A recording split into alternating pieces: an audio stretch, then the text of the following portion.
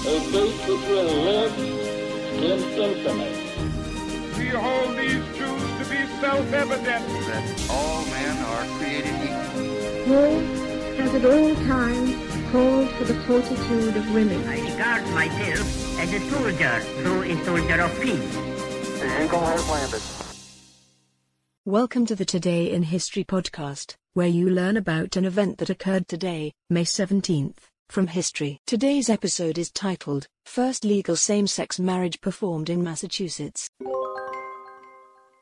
Marcia Kodish, 56, and Tanya McCloskey, 52, of Malden, Massachusetts, marry at Cambridge City Hall in Massachusetts, becoming the first legally married same-sex partners in the United States. Over the course of the day, 77 other same-sex couples tied the knot across the state, and hundreds more applied for marriage licenses. The day was characterized by much celebration and only a few of the expected protests materialized.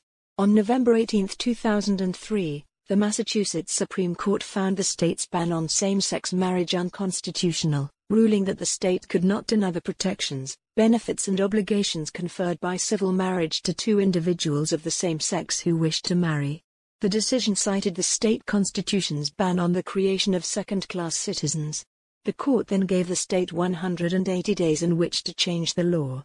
Efforts by some legislators to introduce an amendment to the state's constitution banning same-sex marriage, but recognizing civil unions, were defeated. Same-sex marriage became legal in all 50 states on June 26, 2015. After the Supreme Court ruled in Obergefell v. Hodges that states must issue marriage licenses to same-sex couples and recognize same-sex marriages performed in other jurisdictions. Read more, the Supreme Court rulings that have shaped gay rights in America. Today's historic event is provided by History.com. You can find a link to the article in the show notes.